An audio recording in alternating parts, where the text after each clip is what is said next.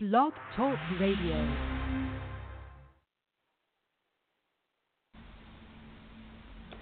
Wow. There has been a lot of chatter and a lot of buzz on the internet about Michael Jordan and LeBron James. And one of the biggest chatters is that James played with better talent than Michael Jordan. And that this era of basketball is pretty weak. What do you think, Mr. Fandini, about this generation of ballers?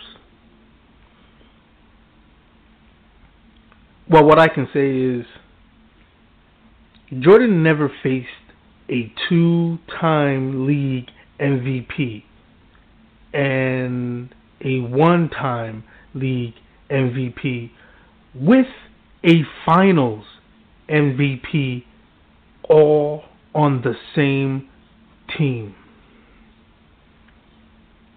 And they all had one goal: beat the current number one three-time MVP, three-time champion, LeBron James.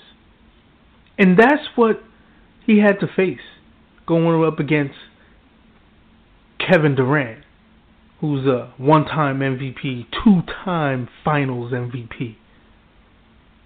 Steph Curry, who's a two-time MVP, three-point champion, best shooter in the game.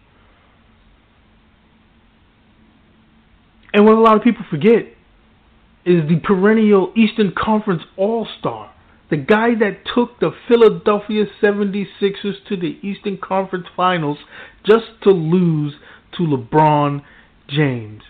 And then 2 seasons later, end up in Golden State, winning a title and getting the finals MVP in Andre Iguodala.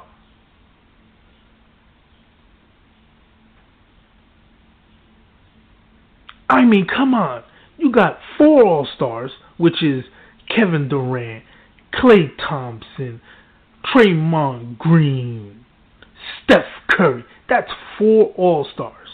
And then on that bench of yours, you got 2 more All-Stars in Andre Iguodala and David West. Both of them coming from the Eastern Conference, losing to LeBron James. I mean, in Jordan's era, he never had to face that collection of talent together. That's like putting John Stockton,